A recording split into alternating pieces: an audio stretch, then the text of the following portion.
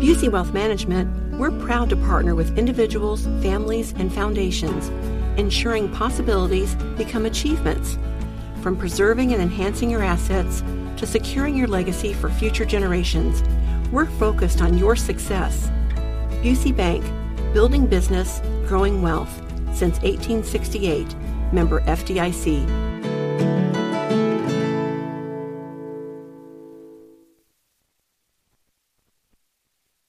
Over the weekend, Friends star Matthew Perry died. He was in his Pacific Palisades home. It happened in the afternoon. The LAPD said they received a phone call of a 50-year-old man who was unresponsive. He was apparently found in his jacuzzi. An autopsy is performed, but of course the toxicology results won't be available for a few weeks. It was initially reported that he drowned.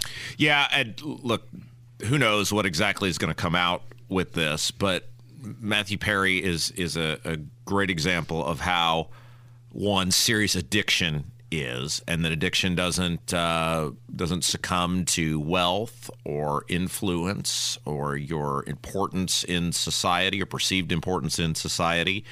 And he was a guy who, for many, many years, deeply struggled with a variety of addictions, and a lot of that played out in the public life. He had seemingly, and you never know with people who have addiction issues, but he had seemingly conquered a lot of those demons. He had written about it in a book. I had a guy who I was somewhat close to years ago, who I did some media with, who actually went to the same therapist as Matthew Perry, lived out in Los Angeles or Hollywood. And he said he used to see him come and go, and the dude had some issues, right? And he used to tell the story of, you'd look up and here comes Matthew Perry, which is like we said, and go, oh my gosh, it's not that unusual in that area to see very famous people coming and going, whether it's doctors' offices or counselors. Maybe shocking in Indiana, but not in California. Right. So it wasn't like people were starry-eyed. This guy had been in media for years, so it wasn't like he was wowed by that or anything.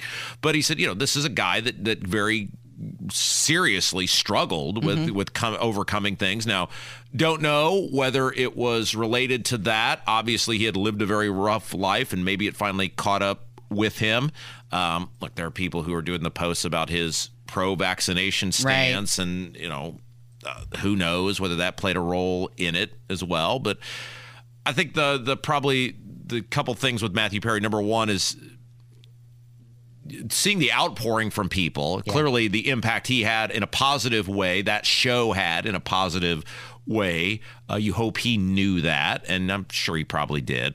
But also, if you have an addiction issue or someone who has an addiction issue, do not be ashamed to seek and get help for that, because it affects all sorts of people from all walks of life. And you'd much rather be a person getting help for an addiction issue rather than a person who is no longer with us, probably maybe in large part because of a previous addiction issue. Yeah. Well, he was definitely comic relief on a touchstone show for an entire generation. Yeah. Many people affected by this. Yeah. And it just reminded me of all of the other young comedians who starred in sitcoms who died young. Yeah. And you think of that list, and it's John Ritter and Andy Kaufman, Dan Hartman, Bob Saget. Now, Andy, at least with Andy Kaufman, not to say this makes it any better, but he had a very rare form of lung cancer. Like John Ritter obviously died of a heart attack. I believe was fairly young. Phil Hartman was obviously tragically killed by his wife. At least with Andy Kaufman, it was like, wow, what are the odds of this? And the guy has, this terminal, very super rare cancer. But you're right. There are a lot of John Belushi, obviously, is a person. Sam Kinison, Chris Farley. Yep. It is look. Hollywood is a chaotic life. That is a chaotic life, and life on the road for comedians is a chaotic life. And a lot of these people turn to these things because they don't know how to deal with the fame or the fortune or the importance or the responsibility that comes with that.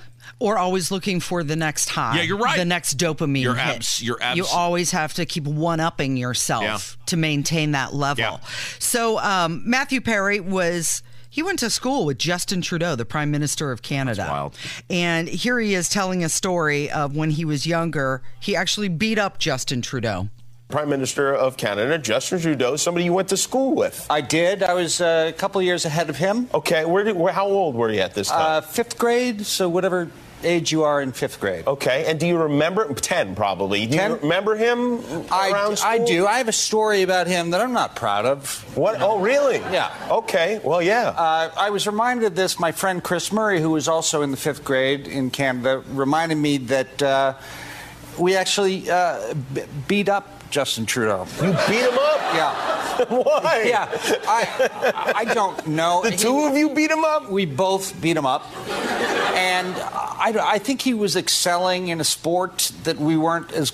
So it was pure jealousy. I see. And we beat him up. And his dad was the Prime Minister of Canada? His dad was the Prime Minister at that time, right? I don't think that's the reason we beat him up. I think he was the only kid in school that we could beat up. Don't they have Secret Service there protecting the children of their prime ministers? They didn't. They didn't? No. Wow. Because that would never happen to Barron Trump. You'd be in the stockade right now. You'd be It's true. You'd be in Russia somewhere. Yeah, it's true. But I'm not bragging about this. This is terrible. I was a stupid kid, and I didn't want to beat him up. In fact, I think at one point I tried to turn it into love play. Well, he is a handsome guy. Yeah, boy, is he ever. Yeah. But I think it was rather instrumental in him going to such great heights and becoming the Prime Minister. You feel that way? Yeah, I think it was, I think he said, I'm going to rise above this, and I'm going to become Prime Minister. I'm going to destroy those two boys. Yeah, exactly. Perry and Murray, who rose beat above me. both of us, By the way, did you know that I did not know this? That Keith Morrison, who is the guy from Dateline, yeah, is his dad, the spooky voice guy who does all sorts of. If you've ever watched Dateline NBC, he's kind of the older guy, white hair, always has just a very haunting voice when he's doing the voiceovers for the Dateline NBC crime, hour-long show. That's his stepdad. Yeah.